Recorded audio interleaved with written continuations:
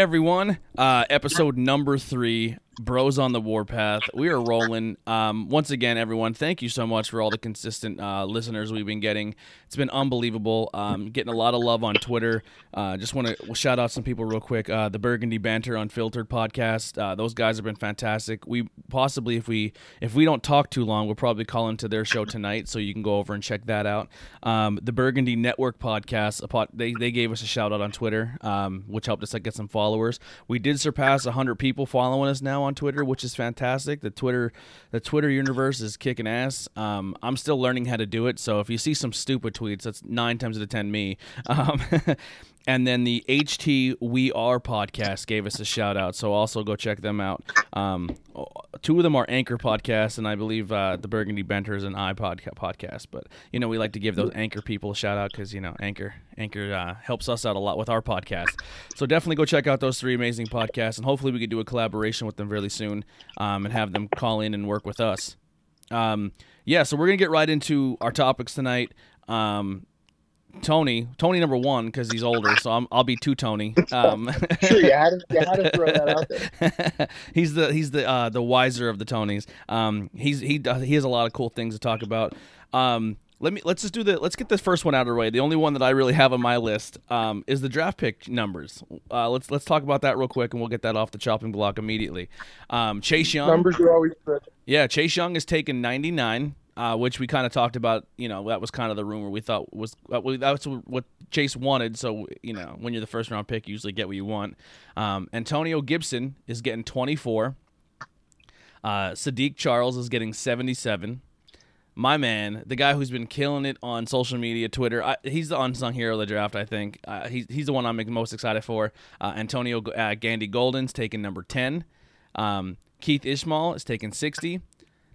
Kladiq Hudson is taking 47. A little coolie there a little bit.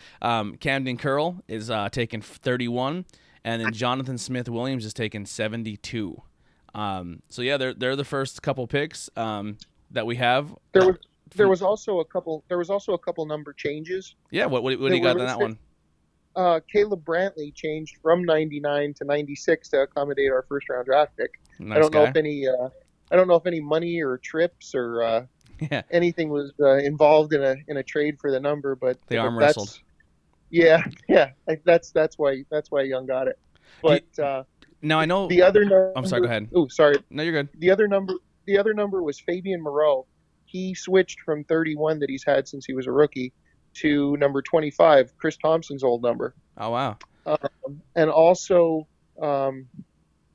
Is it Caleb Wilson, the tight end, switched from 83 to 45, I believe. Okay. And that's how Wright, our undrafted rookie, got number 83 as well. Yeah. He swapped. He got number 83 now as a rookie. Another rookie was Jonathan Johnson. He got number 12. The quarterback Montez got number 6, and Thaddeus Moss took number 46 as of now, but that's a temporary number. Yeah. He got 46. They listed it 46W, which is the white jersey, which in the preseason they usually give an offensive player and a defensive player at the bottom of the roster the same number. Yeah, so I believe Maurice Smith is the safety with number 46. So they both have the same number as of now, but I can't, if Moss makes the team, which I think he's gonna, I can't see him sticking with 46. I think that's just a temporary until maybe like 84 is open or 89, 2 pretty famous Mosses. So maybe he'll take one of those if they become available. So we'll see. Yeah, absolutely. Now, what was the other thing I wanted to bring up real fast? Sometimes the number changes is good. Taylor changed his number and it worked out amazing for him. Yeah, that number 21 was sweet. Yeah. And then last bit of news I have, we'll just brush over it real quick. Former Redskins player getting a little bit of trouble at a traffic stop, huh? Brashard Breeland. Yeah, a little Bashad Breeland Getting some what was heat. it? Marijuana possession possible. He's facing charges of resisting arrest, which, I mean, realistically, that charge just seems to get slapped on people all the time. Yeah. Stop resisting so we can hit you in the head a couple times. Well, that's Cole Reed. That's the most people. That's what people are arrested most in our area too, is resisting arrest. 100%. So that's debatable. Like, did he square up and swing at a cop? Probably not. Having alcohol in a motor vehicle with the seal broken, so he had some open containers. Beer or wine, it doesn't really say. Possession of 28 grams or less of marijuana or 10 grams of hash, and driving without a license. How do you not have a license in the NFL level? I don't know. I mean, unless it's because maybe his DC license ran out and he had to find one for his new city. Yeah. So maybe it ran out, just never renewed.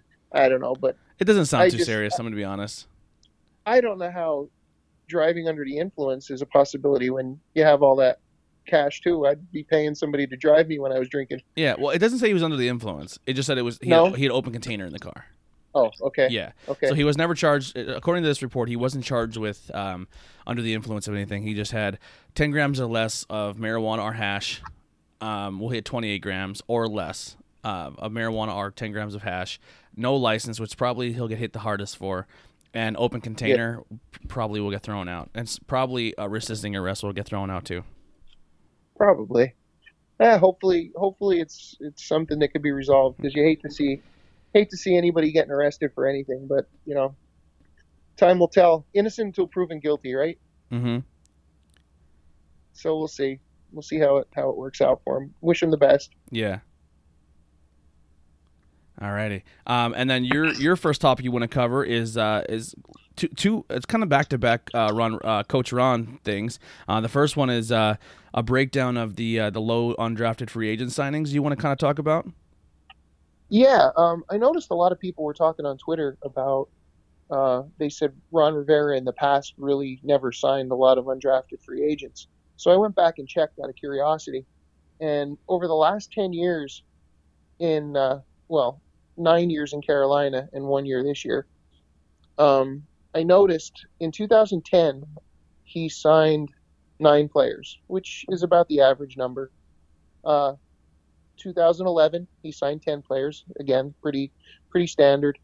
In 2012 he signed 12, so the number was trending upward a little bit. In 2013 he signed 15 players undrafted.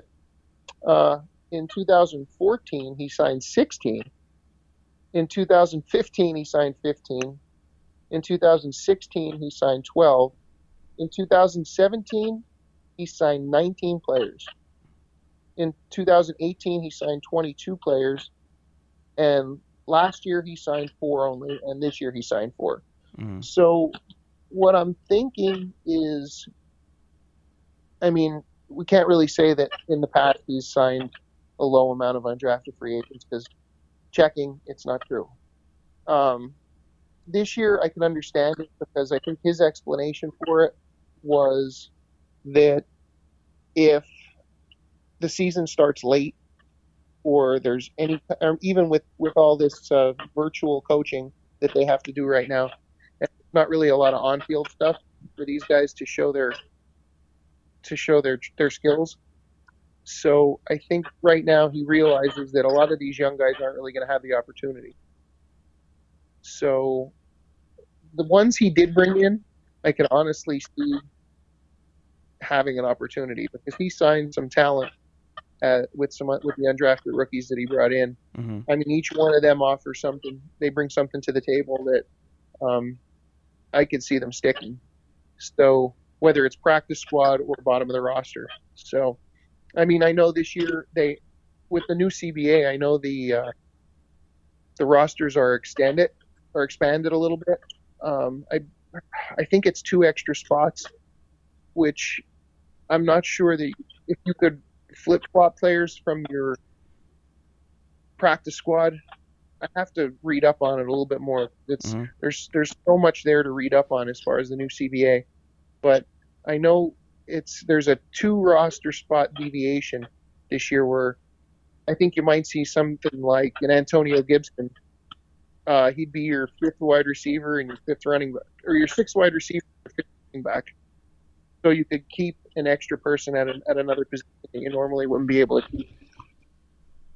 So, but yeah, just to go back to the undrafted rookies, I just wanted to dispel that rumor that he normally signs low amounts of undrafted. And yeah, previously he signed a lot. But like I said, I think more or less it's because of the inability for these guys to be on the field right now. Being new to Redskins Twitter, I get it. I understand some frustration and some of the maybe weariness. I know some people aren't really hyped about the draft and shocked that other people are. They're still not bought into the system yet, which I get. Listen, how many times in our lifetimes have we seen coach changes and quarterback changes, and we've been told the culture is going to change? So maybe we're just being super hopeful and really drinking the Kool-Aid right away, but at the end of the day, like when you finish a season with 2 wins, you know what I mean? Like how much more negative you want us to get? You know what I mean? Like we'll buy in. It's like a presidential change. You buy in and hope for the best. And if it sucks in 2 years, then you can start complaining again. But I don't want to start in a bad foot. So it's good that like a lot of people are like, oh, what's he doing? Like everything that's being done right now on any coaching side or player side is being heavily scrutinized. Like. Because some people are just trying to find a reason to not like what's happening, Right, and a lot of this undrafted free agents thing can also come down to the training camp thing that you were saying, saying that why would I bring in 4 or 5 guys undrafted and then I can't really see how they're going to perform in camp? We might not have an off season, we might not have a preseason, so I can't really guarantee they're going to fight for a spot. So why really bring them in and do any of that when we just got to kind of ride with what we have? Unless someone's a huge standout, Right. Another thing he mentioned was that, not that he mentioned, but another thing that was mentioned was there are 6 roster spots open right now, but the addition of the German defensive end, Bada, he's an international player, I don't believe he counts against the roster in the preseason. Okay. Because he was actually assigned to the Redskins. I don't know if they chose him. I don't know exactly the process, but I believe the international players do not count against the roster spot. Well, while we're bringing him up, you said you got some stuff you want to talk about him as well. Oh yeah. But let me just finish that. I'm sorry, go ahead. That's okay.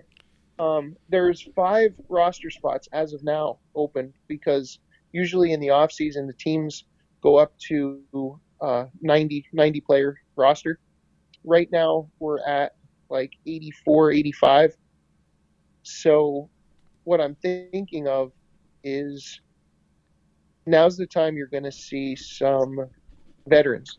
I mean, with all the cap space they have, they can afford to bring guys in that have been around the block that might be almost like an Adrian Peterson role, like that are up in age, but they're going to be good in the position room. Like you have guys like a Delaney Walker that are still out there. I mean, I don't really know what his injury status is because I know he was healing up at the end of the year from injury. But you have a Delaney Walker who's out there. He'd be perfect in the tight end room because it's all youngsters right now. In that, there's no veterans. So just a veteran presence in that room would probably do wonders. Yeah. Then you have the left tackle position that was recently vacated by a guy everybody might have heard of, maybe Trent Williams. So I know everybody's sick of talking about him, but Ron Rivera actually mentioned on the Sheehan pod today that good segue, by the way. It's a possibility that he might bring in a veteran to compete at the left tackle spot, but he does like the room, and he mentioned Timon Paris as a young guy on the roster that has some upside. So when you start mentioning guys by name that are unsolicited, I mean, that's usually a good sign. I mean, he did mention Geron Christian, so I don't really know how good that theory is, but and he mentioned Sadiq Charles as well, that he believes he could hold the position down. But again, that's another room now the only real veteran in the offensive line are Scherf and Moses.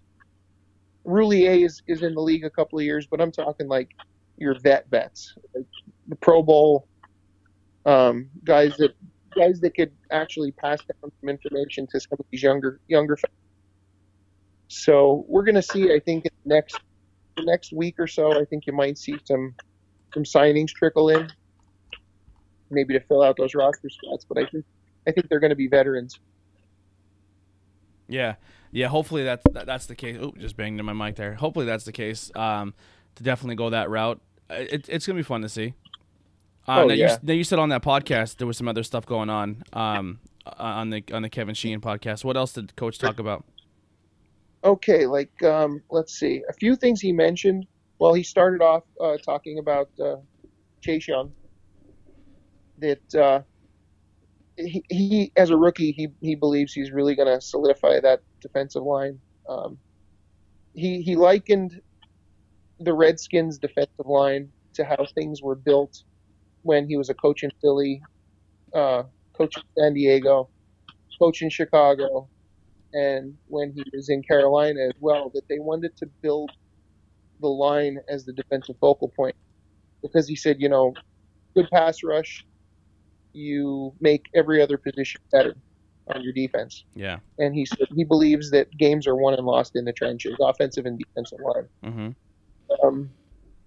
He said he mentioned having a good rotation with he likes having Ioannidis behind Allen and Daron Payne.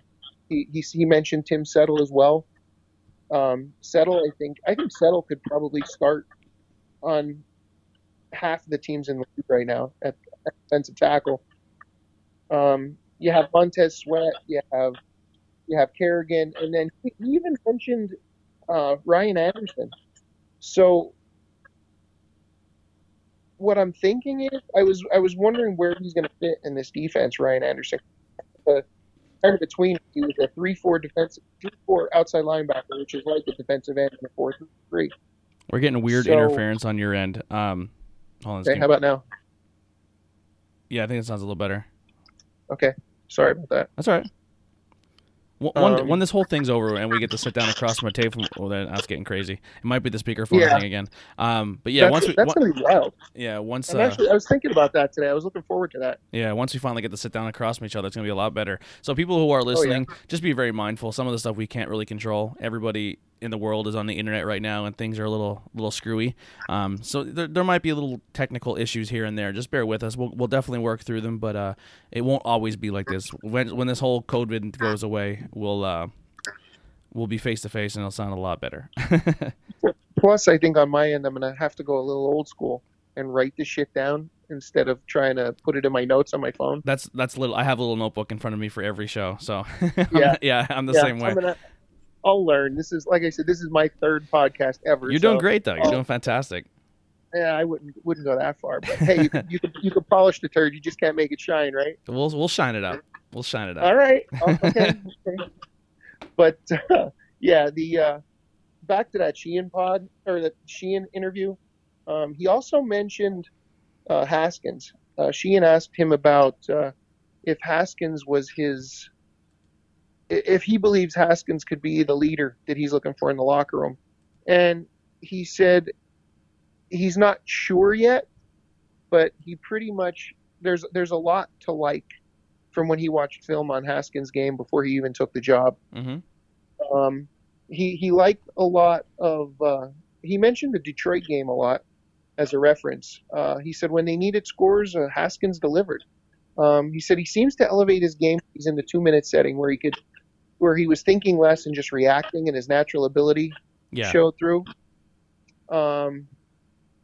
It was a nice little nugget that you could tell Ron has some faith in him. Does he know he needs work, and does he want to see how he picks up that offense? Of course. He's a 22-year-old kid.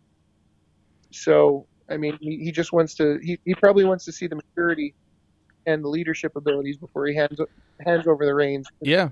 I mean, and you have to see what he was working with last year. He was working with a head coach who seemed like he was doing everything in his power to not let him get on the field when we Right. really had nothing to lose, and it would have been the greatest time for him to get reps and get better. He hasn't played many games as a quarterback. Like even in Ohio, No. Is he less than 50 games at the position of quarterback in his career or something like that? Like it's an insanely low number, and he's getting by with just athleticism alone. And now if someone's willing to work with him and he can kind of learn and grow, work with what you have. Like if he's athletic, let him be athletic, but don't go against the grain with the kid. Like an RG3, when you let RG3 be RG3, he was unbelievable. But when you try to turn him into something he wasn't. Well, he mentioned the good thing about the good thing Haskins has going for him right now is two guys that are that are going to be in that quarterback room with him. I mean, you have Scott Turner, who's going to be his offensive coordinator, and he's worked with Teddy Bridgewater as a rookie, and I forget who else. There was somebody else, but Teddy Bridgewater was the example I basically wanted to give. And Ken Zampese, who is the quarterbacks coach for the Redskins this year, and he was there when I always do this. I always forget his name. The quarterback from Cleveland. Which one? The new one. Manziel? No, after the Manziel. new one. Yeah. What the hell is his name? I always forget that little midget's name. The one who's getting all the commercials. Yeah. I just literally had a brain fart too. Baker Mayfield. Baker Mayfield, yes. Oh my God. Senior moment. You're right. I am older.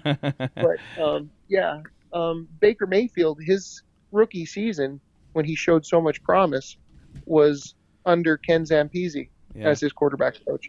So, I mean, he has guys in the room that are used to dealing with young quarterbacks, and he has two phenomenal brains that are going to be able to build that offense around Haskins' skills.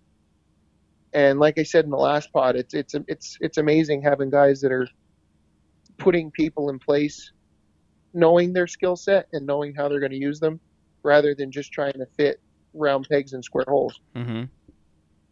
Yeah, that seems like what we were doing a lot, and it was funny because you'll see the guy who didn't perform very well at the Redskins level, and then they go to a different team and they look like a completely different player, and you're like, well, was it something we were doing wrong as a coaching staff and not utilizing this player where they should, or did they just step their game up? And it just seemed like more or less every time they left our organization, they became better. It's just like, so hopefully that's not a thing anymore. Hopefully we take people for what they are, and like how you're saying, just square holes around peg, Yeah, the previous coaching staff seemed like they were almost stubborn. Yeah. To the fact that they wouldn't change anything with their system, but they made players adapt to their system instead of vice versa. I mean, with free agency and the player turnover nowadays, your system has to be flexible. Mm-hmm. Your system has to be able to adapt to the players you're bringing in. And that's the sign of good coaches, and I think we may actually, knock on wood, have that for a change. Yeah. So yeah, he talked about Haskins. What else did he talk about in that podcast? He mentioned, I mean, this is another little nugget. I mean, he mentioned how at the very end, he mentioned he was talking about Trent Williams and the trade, and he said before the trade deadline last year, that pole smoker Bruce Allen had a first-round pick on the table at the trade deadline for Trent Williams and didn't take it. What an idiot. Did he say what team it was? Imagine, no, but we all pretty much think it's the Browns. Yeah. But could you imagine in this draft, another first rounder? If we would have had the Browns pick at 10, oh, Eagles wouldn't be upset with Dallas for taking a wide receiver. Yeah, either a wide receiver, or we would have doubled up on offensive linemen, or even a corner, or maybe even used one of the fourth round picks to move up a spot or two. Yeah, or something to try to get Simmons. I mean, could you imagine coming out of this draft with Isaiah Simmons and Chase Young? Yeah, that'd be insane. That would have been sweet. But that was a nice little nugget about Brucifer's last gift to us. Yeah, what an idiot. Thank God he's gone. Yeah. Anything else Yeah, in that podcast you want to cover? Not really. That was pretty much it. I mean, he touched on more or less, like I said, the offensive line. Haskins mentioned that this isn't uncharted territory as far as not being able to meet with the players, Mm-hmm.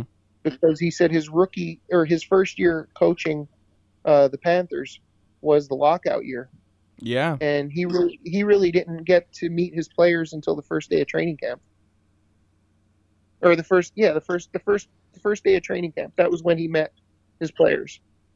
So he said this is similar. He said, but it's actually a little bit better now because they could do the virtual coaching sessions, Yeah. which they couldn't be in communication with any of their players in 2011. So hopefully, I mean, they're smart. Rivera seems like he knows how to navigate choppy waters. Yeah. So I kind of have a little bit of faith.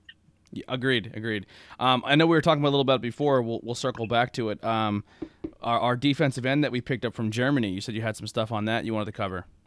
Yeah. He's another big fella. I mean, he's pretty intriguing from a size speed weight ratio. I mean, he's 6'5", 285 pounds. He played for. Let me get this right here. I hope I'm pronouncing it right. The Schwabisch Hall Unicorns from Schwabisch Hall, Germany. The Unicorns, baby. What if Unicorns. What if we changed our team name? Because and people, because they get offended by it, we just change our team name to the Washington Unicorns. You shut your whore mouth with that team name change. I don't even want to hear it. I don't. Listen. I just don't. I want to be very clear. I do not want a team name change. I just think it's funny to always bring it up because it entertains me. But yeah, we could be the Washington Unicorns. Speaking of gear, real quick, I actually just got my hat in the mail. My draft day hat. How is it? Nice. It's nice. The actual logo on the front that looks like the neon light is actually rubber. Get out. Yeah, and then on the side it's like stitched and it says "Hail to the Redskins," and on the back is a maroon NFL logo. It's sharp. It's really nice. It's super comfortable. Nice. Yeah. You'll have to send me a pic. Yeah, it came in quick. I was really quick. I was really impressed how fast it came in. That's awesome. Yeah. Last little tidbit though. I know it was against lesser competition, but he actually had 11 sacks last year in his league.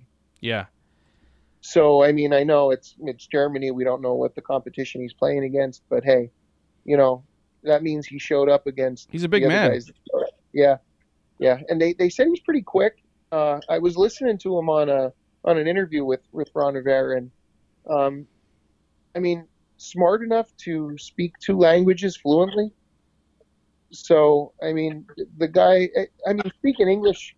Half of us can't speak English, and we've spoken it our whole lives. Yeah, I barely learn. If I don't know a word, I just throw a curse word in there. I just try to get by like that. Exactly. Yeah. Exactly. That's like the universal filler. Yeah. Yeah. So, he's definitely an intriguing prospect. I mean, his odds of making the team, especially on that in that position, I mean, are slim to none. Could he make a practice squad? Possibly, but I mean, time will tell. Yeah, I'm excited to see how it goes down. Anything's possible, Yeah. Now, with you said on Instagram, I'm gonna step away for 1 second while you cover this next topic, just because I have to grab something. But you said Reuben Foster, some info on that, right? Yeah, he posted on his Instagram today that his quote unquote leg is doing great, which, I mean, it wasn't like a in-depth, in-detail description of what's going on, but any kind of positive news with Reuben Foster is welcome, because I think he would, if he's even remotely close to his 100%, he would be a nice addition to that linebacker room. I don't know if he would play weak side linebacker or if he would play middle. I'm not sure, but either way, if he's on the field, that's definitely a bonus. So glad to hear he's doing better, and I hope he continues to trend upward like that. Yeah, because that's a player that we were really excited to see, and then very very early into the season, he blows his knee out, and we never get to see him. Yeah, that was the first play of training camp. That was crazy. Shit, I was looking for something. I cannot the find it. All right, never mind. that was the black cloud year where everybody and their mother got hurt. Yeah, yeah. So yeah, let's hope this new medical staff works their wonders. That could be their first project, right? Yeah, there you go. So yeah, so good for him. Hopefully he comes back. That adds some more depth to our D. Oh, one other thing I forgot about the Sheehan podcast or the Sheehan interview. He mentioned he asked what position Antonio Gibson would play. Mm-hmm. He said, is he going to play running back? Is he going to play wide receiver? Is he going to play H-back? Ron Rivera answered by saying, it depends on what play is called. So that gives you a nice little insight on that fella is going to be moved all over the field. And he, like I said, he's definitely going to be a chess piece. If he could pick up the offense, he's going to be fun to watch. Yeah, man. Good luck scouting that guy. Yeah. Wait, he's lining up here now? Like, yep. Good luck. Yeah, I'm pumped. I mean, it's definitely going to be interesting. I'm really excited to see him on the field this year. What else we got? I'm sorry, I'm just looking through my notes. Jonathan Allen. Yes, his 5th-year option was picked up, which pretty much everybody knew that was going to come. But that's one extra year that we have. I mean, hopefully, if he balls out this year, I could see him getting a long-term deal and not even, worrying about what that 5th-year option is. Unless, I mean, it's just probably an extension upon that. But I mean, it's nice to know that even after Rivera said he wanted to give every player the opportunity and coach the opportunity to get to know each other before he extended any long-term deals. Just to know that they extended the 5th-year option on Jonathan. He definitely must see him as a building block. So that's a plus. Yeah, I'm definitely fired up to get more of Jonathan Allen. That 5th-year option is definitely going to help, and we can see what we do with it. Yeah. Yeah, definitely. Another Jonathan, talking about Jonathan Johnson. Oh yeah, the 4th of the 4 undrafted free agents that were signed. A little wide receiver from Missouri. He's 5'10", 180 pounds. I mean, I don't like to say this. It's like as far as comparisons of players, I do it a lot, but sometimes it's fair, sometimes it's not fair to the actual player. But when I watched some of his tape, I see a lot of Steven Sims in him. So, I mean, physically, they're almost the same. His senior year, he had 29 catches for only 224 yards, but he was battling injuries. I believe he missed the last 4 games of the season. The year before, in 2018, he had 59 catches for 737 yards with a 12.5 yard average per reception, and he had 5 touchdowns.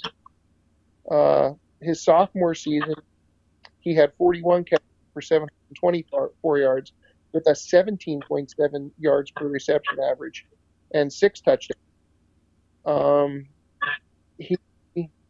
He had a handful of carries too from the backfield. So, I mean, he had in his career he had 29 punt returns for 229 yards with an 8-yard average and 1 touchdown.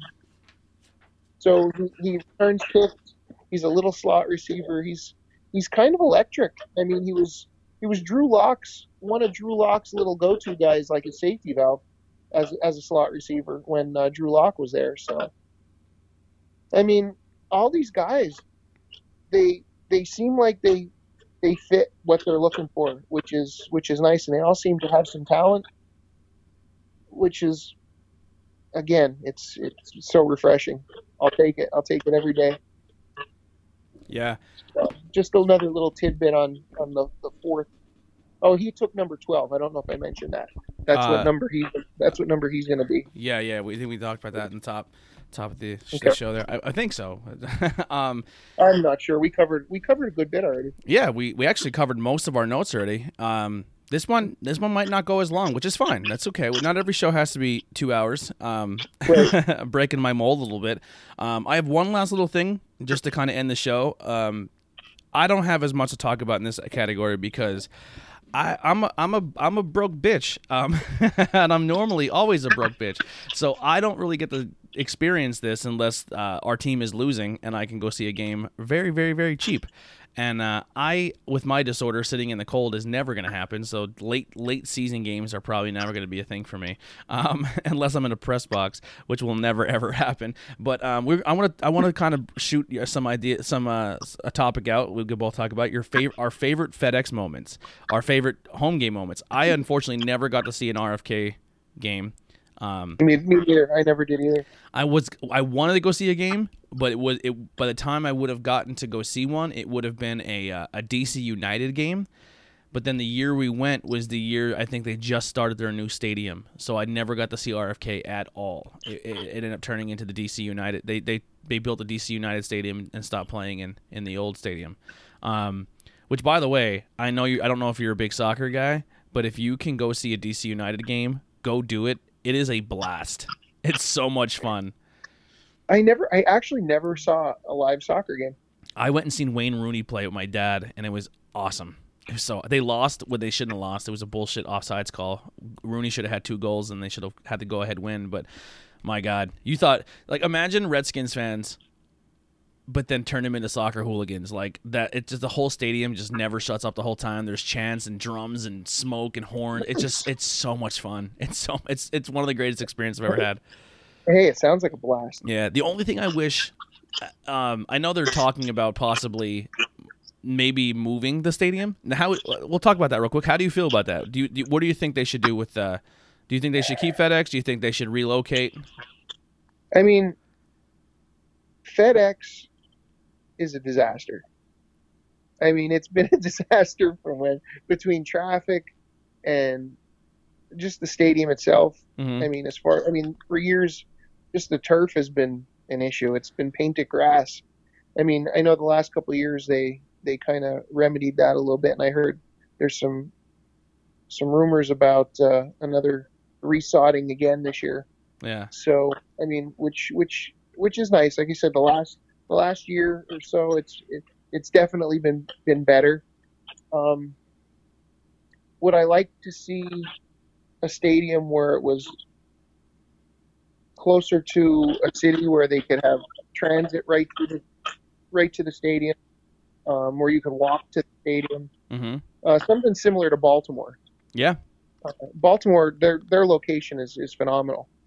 For the Ravens Stadium, I mean, you could walk to the stadium if you're staying in the city. You could take a train over if you're coming from outside the city. It's just a neat atmosphere with the Ravens Stadium. I'd like to see a smaller stadium where when I used to watch on TV, I mean, I'm just going by, like I said, what I see on TV because I was never at RFK. But I would love to see that stadium rock.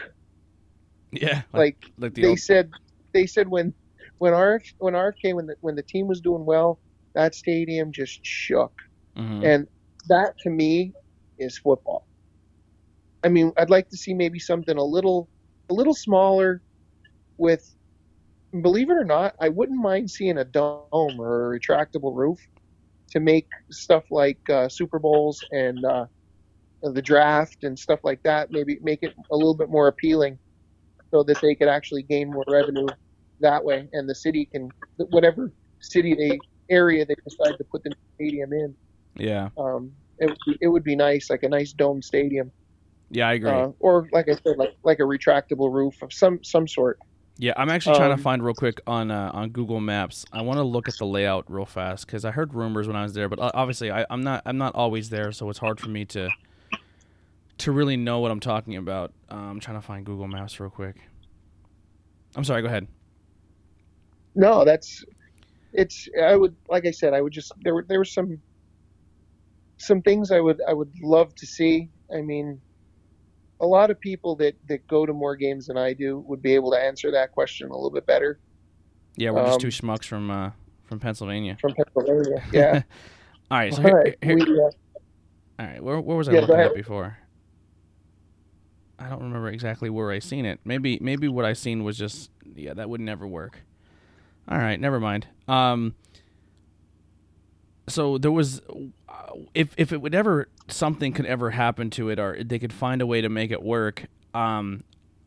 I would like it to be in DC. I know like it's hard to put it down there. Like I know Nationals Park is there, and I know the DC United Stadium's down there, and space is limited. But when you go to that stadium, you can take it like how you're saying. You could take the transit right up, literally walk to the Nationals Park, and then walk over to the DC United Park. That's what we did. Right. And then that whole little section of town over there just has all these really cool businesses and really cool things to do. I'm just kind of looking at like an overview map of the area. Mm-hmm. I don't even know like realistically where was RFK Stadium where DC United was, and then they tore it down and put the stadium there. Like I'm not even sure how that works. I'm not sure because I really don't follow soccer that much. I know that the RFK Stadium is gone. Yeah. But I don't know what, if anything, was built in its place or not. Honestly. Yeah, the only, like you mentioned, like I said, when you mentioned in with the Nationals and being able to walk from stadium to stadium, that's how Baltimore is. Yeah, it's so nice. And Philly. One of the nicest things I like about Philly is that all your teams can kind of support each other that way. I mean, it sucks you can't have two games at the same time because parking is a nightmare, but like. Right. I would love to have a state like that. That's awesome that your stadiums can do that. Like you could just kind of all like see each other's stadiums all from like I think that's awesome. Like a nice little hub. Yeah. Yeah. But we'll see. I mean, I guess it's in the works, and we're probably going to hear something. I mean, with COVID-19, I don't know if anything was pushed back with all the other stuff that they're trying to navigate. Dan Snyder can't be outdone by the Cowboys or anybody for the matter as having the nicest stadium. So right. It's definitely we're definitely due for an upgrade. I'll tell you, I'm a little envious of Vegas's stadium, and I was actually hoping to see it this year. Yeah. I was going to try to get there for the draft this year, but San Fran Stadium's nice too. The whole thing, calling it the Death Star and it's all black, it's just sweet. I mean, retractable roof, the big Al Davis thing. Yeah, I kind of have to give them props on that. So, I mean, I'm excited that there's a potential to see another stadium built. I mean, I remember when we were moving to RFK, and I was so excited to go for my first game, and I went there, and it was cool because hey, it was my first game. Yeah. So I mean, of course, I mean, I could have sat in the parking lot and watched a football game and thought it was awesome. But can you remember when you left that stadium that day? Did you leave a bigger fan of a player than when you walked in? Like, what was a key moment from your first game that you remember?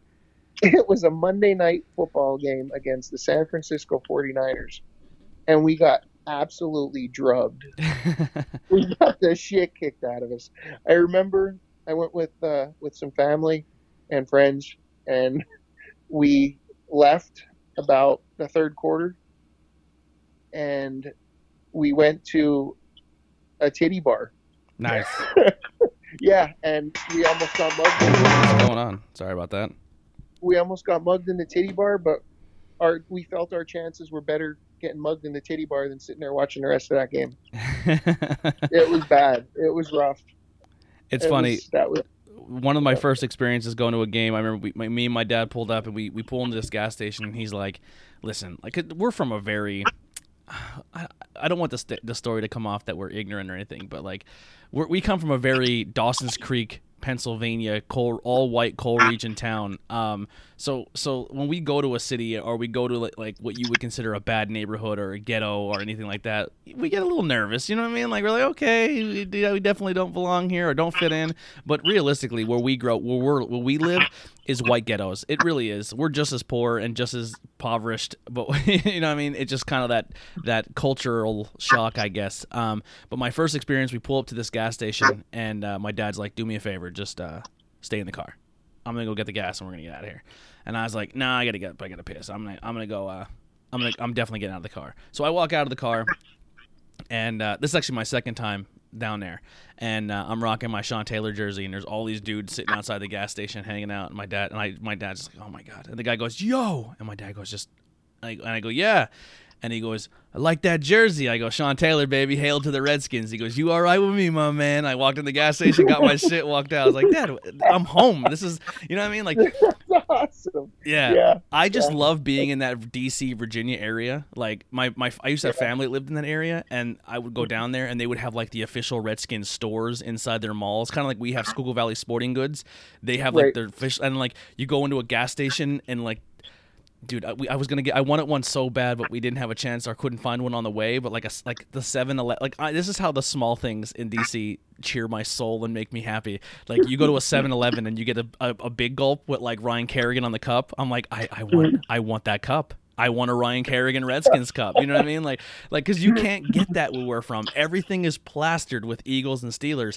So when you go to DC, Virginia, and you're like, your big gulps have your players on it, your Pepsi cans have Redskins logos, like that kind of stuff makes me so happy. Like just seeing a billboard with the Washington Redskins logo, or when you're in the subway transit and you see the DC United or the Washington National logo, I'm like, I love this city. Like if I ever could move somewhere, I'd probably try to move to the Virginia DC area, just because I just love that whole thing. I love where I'm from Pennsylvania, but going there and like you put your jersey on and you're walking down the city and you have a Redskins gear on and it's just normal. It just feels like I belong here. You know what I mean? Like you wear it here and people are like, hey, nice jersey, asshole. And you're like, yep, thank you very much. You know what I mean? Like it's I don't know, I just love it. But yeah, my first game was against the Cincinnati Bengals. The first play of the game, Palmer drops back and he throws a bomb down the right sideline, I believe it would be the right sideline, and it was picked off by Sean Taylor in the 36 jersey. And I told my dad, I said, going into this game, it was kind of like a rebirth of being a Redskins fan, because I did take a little bit of a break there. Like being in high school and middle school, I was like, yeah, I don't care. Like I'm all about girls and music at the time. And my favorite player was Darryl Green. Like every time the Redskins were on TV, Darryl Green was my dude. So then, and then when that all ended, I kind of took a break. And then I was like, I'm going to find my favorite Redskins player here today. And the first play, like one of the first couple plays of the game, Sean Taylor gets a pick. And I was like, there's my new favorite player. And ever since then, I was stuck. No, I don't blame you, man. Sean Taylor was easy to love. Yeah. You know, when you watched, I mean, even his bad plays were good plays. Yeah. I mean, he always turned some kind of negative into a positive. And when he had his ball in the hand, yeah, wow, that sounded filthy. Yeah. When he had the ball in his hands, he was I think a running back, all state high school running back. Yeah. So I mean, he knew what he was doing. I mean, he was just electric. I miss him. I miss watching him. And preaching to the choir here, but if you've never seen the documentary of Sean Taylor, A Football Life or Football Story, oh my God, it's fantastic. Where's Daddy be like, all right, great practice. Run home. See you later. Yeah. He's like, okay. Yeah, just fantastic dude, man. It's just a shame that he was a problem, and then he cleaned his act up and he was changing his life, and just unfortunately, his member of his own family, I guess for the most part you can say, was the one who took him out. Super sad. Yeah, it's a shame. I used to be friends with his dad on Facebook. Yeah. Yeah. Somebody from Monty City is a huge Dolphins fan, and I guess he lives down in Florida. Well, obviously that would make sense because that's where they're from. But she's like, I guess she was like, yo, like, like when I go down to Florida all the time to hang out, like I'm friends with him. Pedro I believe is his first name. It's been a while since I actually looked anything up, but I mean, Sean looks just like him. And I remember just like making a post one time. I added him. Like I guess she told him about me, and he added me, or somehow we added each other on Facebook. But it was my old account. I don't even know if I still have him.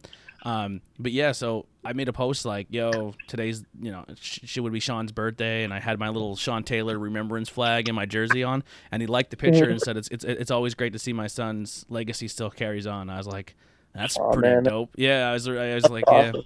yeah, but yeah. That's a cool. Yeah, it was one of the only posts I ever got from him, but it was like, well, that made my day. It probably made his more, you know what I mean? Obviously, losing your kid is not easy. No, Yeah. that's definitely something. Nice actually, we are still friends on Facebook. Yeah. That's awesome. Yeah, I just realized that. That'd be a fun conversation. I should shoot him a message, see if he wants to call in one day. Yeah. Oh my God, that would be awesome. Yeah.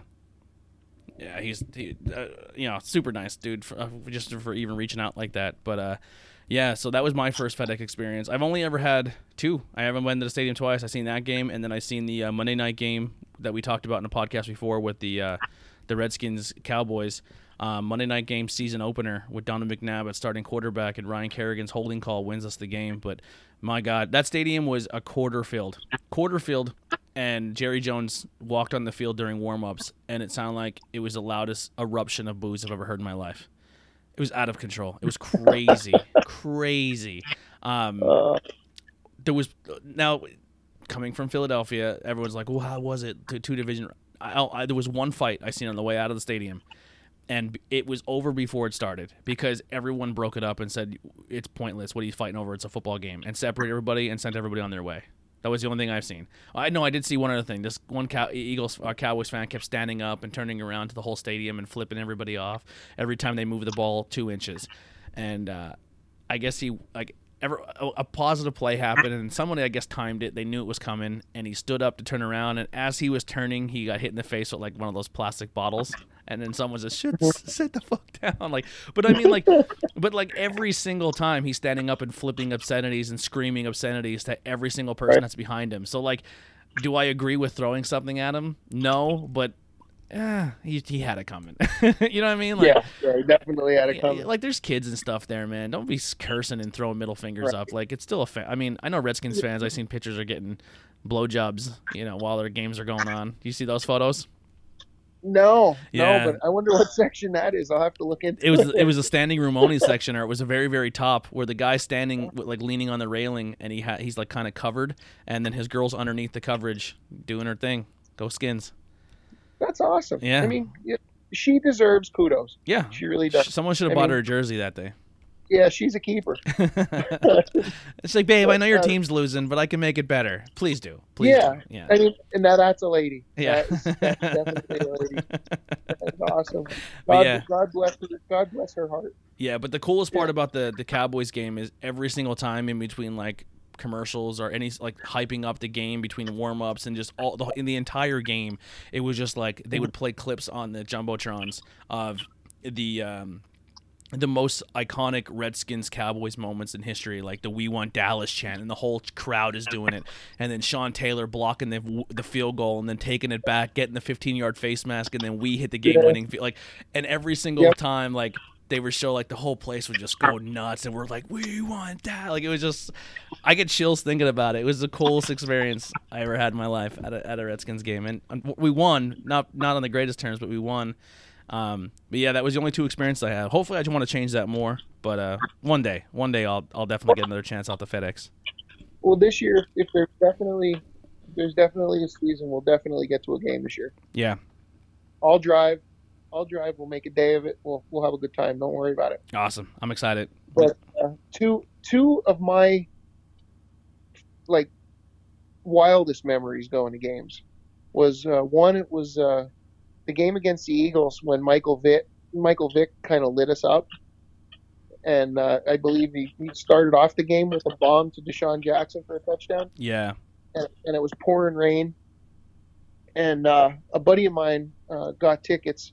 And there was some kind of team tailgate that he got this. It was like a bonus thing where they had like brisket and everything else. So we were walking down because I believe you could have it pregame and then at halftime, and then they were dismantling everything.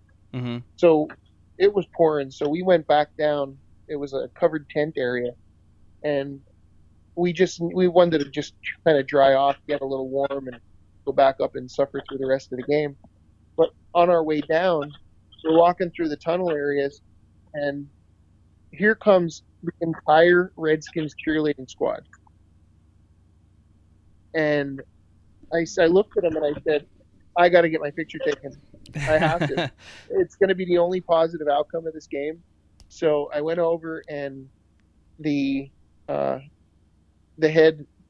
cheerleading squad leader or whatever she was, I asked if I could get my picture taken with them. She said, "Oh my God, yeah, sure, no problem."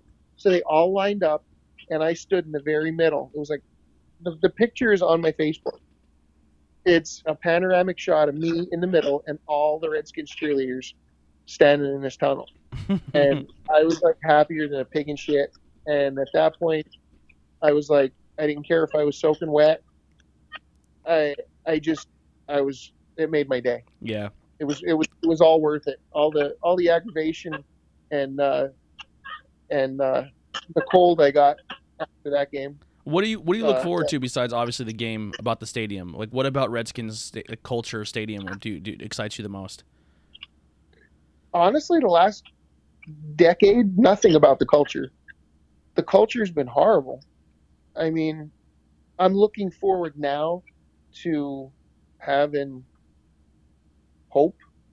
Yeah. And having actually a team that cares about. I mean, just even the Redskins fan page. I mean, from Redskins.com, their fan page, their media is on freaking point. They're unbelievable. It's night and day in comparison to what it was. Yeah. I'm sorry, real quick.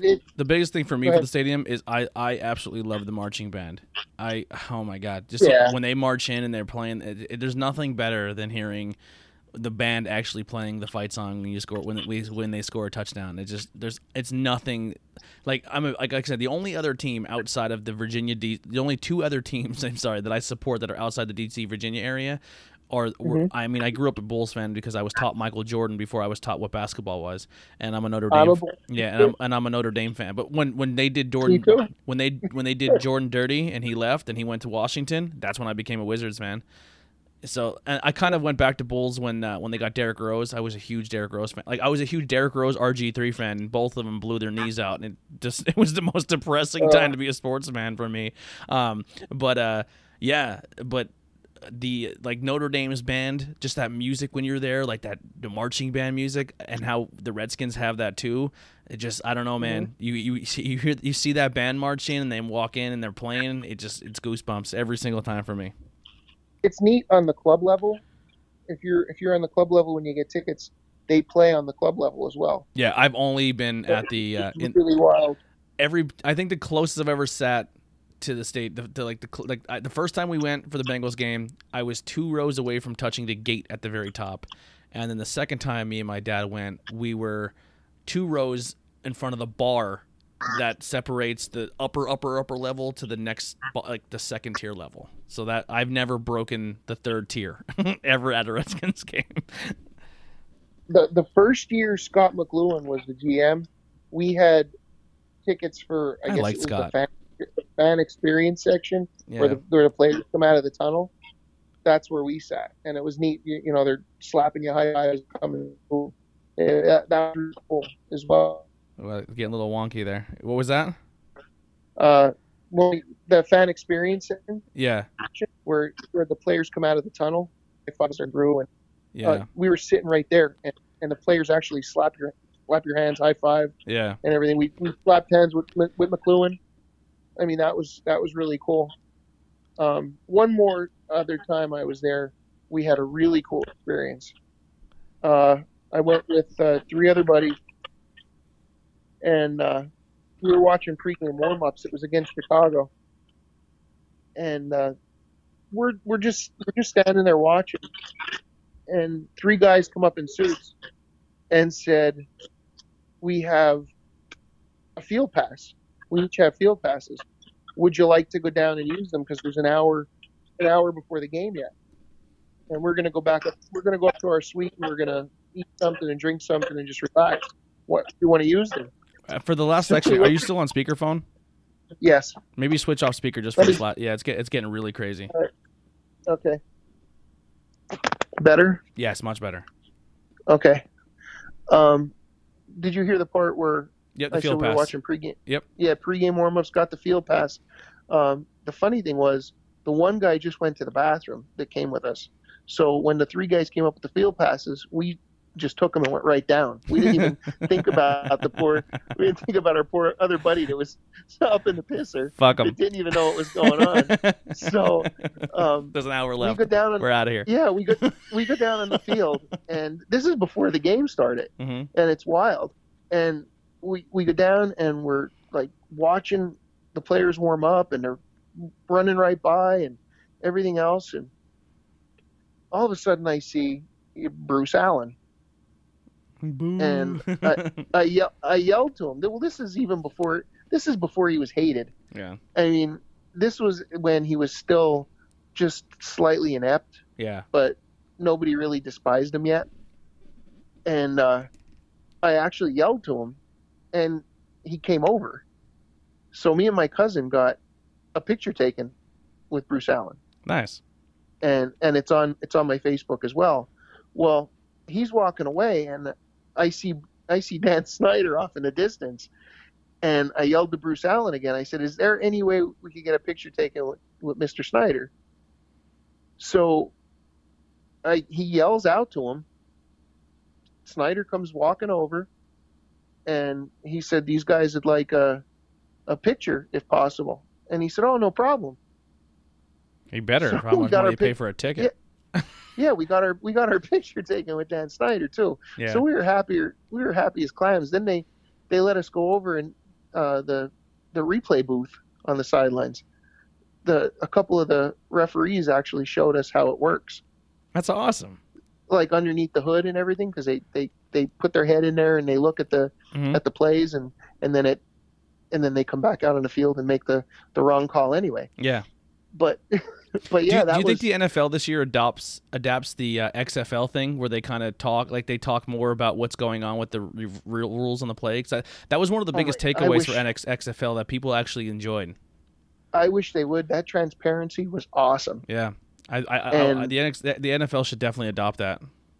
Definitely. I liked to a certain extent when they were on the sidelines with the XFL, but I could see that shit would wear thin with some of the NFL coaches and some of the players. Could you imagine Belichick getting interviewed? Like, just looking at them, can you get the fuck out of my face? Yeah. I could just imagine. Did you hear real quick sidebar? Did you see the cartoon that was made for was it not Wes Welker? Fucking from the Patriots. It might have been Wes Welker. No, Edelman. With the hot tub story. Yes. Yeah, hilarious. Yeah, that's why I love Twitter. Everybody's kind of twisted. Yeah, it's great. Yeah, we fit right in. 100%. Yeah, I'm a huge. This might be the weirdest thing ever. If there's a jersey I want to get, I don't even know what player I would get. I wouldn't give a shit. Whoever the player is this year, I'll find a way to get a custom made jersey.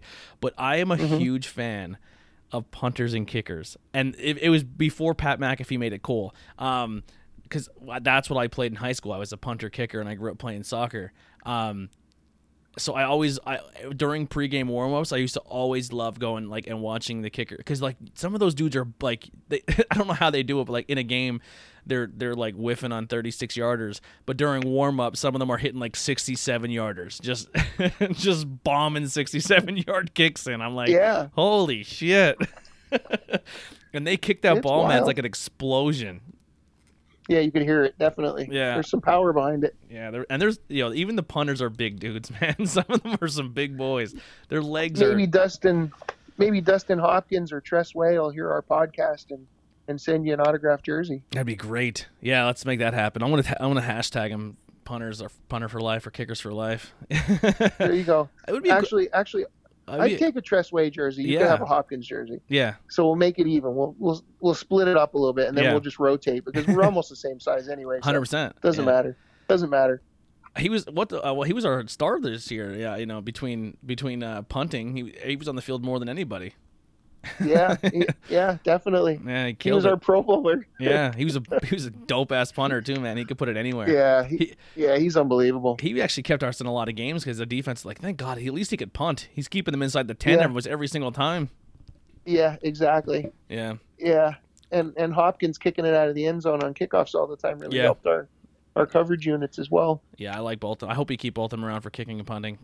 We struggled on kicking for a while. It was hard to find. Well, I think Tressway signed an extension, so I think he signed a 2 or 3 year extension at the end of the year. He was our only Pro Bowler too, wasn't he? The punter, punter. I believe he made it, but did he make it as a? I don't know if he made it as an alternate or if he actually made it. Yeah, I'm not sure. I don't remember. At the end of this year, at the end of this year, I was just concentrating on it being over. Yeah, and looking forward to the draft. Mm-hmm. And then watching every single time Haskins step back in the pocket to see how he evolved. and go play really good, but don't win. Don't win the game. Just go out and play, get your reps in. Yeah, I mean that was a big debate. How some fans were saying, hey, if we win too many games, we're going to be out of the Chase Young sweepstakes. And I was kind of on the fence. I didn't in one hand, you want to see everybody not give up. You want to see them ball out. You want to see some of the young guys step up so you have some hope for the future. Mm-hmm. But on the other hand, you're sitting there going, come on, don't miss it, drop it. And it's bad. Yeah. I mean, it's bad to even admit that you think like that. Yeah. But when you're going to get the second pick of the draft, and this depends, this is hanging in the balance. Mm-hmm. You're definitely. It's like watching fantasy football. Here's a quick question: do you think if the Redskins would have not, if they did not have the second round pick, do you think they would have traded up for it? You mean the second overall pick? Yeah, the second overall pick. Yeah. Yeah. Because they had their eyes set on Chase Young. That was their. I think they would have tried, but I honestly, without a second round pick this year, I don't think they would have had the ammo to do it. Yeah. Well, we were sitting with one of the best offensive tackles in the league that wanted out of our team. Just putting it out there. Right. So I mean, we probably. I would have been like, hey, you need a lineman? We probably would have been in the Giants range at about the 4th pick. Yeah. So with all this Trent Williams stuff, we probably would have ended up taking either a left tackle or an Isaiah Simmons. Yeah. I would say Isaiah Simmons first, or even an Okudah. I mean, there are 3 positions of need. So we wouldn't have had Chase Young, but we still probably would have had a good player. Yeah. All right. Well, let's wrap it up here. Hour and 7, not counting intro music, but that's not bad. Not bad. We'll wrap it up here. You send a message over to the boys and see if they still want a guest call in, and if they're interested, we'll jump over and talk with them a little bit. But thank you guys so much for supporting Hail to the Bros on the Warpath. Sorry, Bros on the Warpath, and always you heard her from us. Hail to the Redskins. We'll see you next time.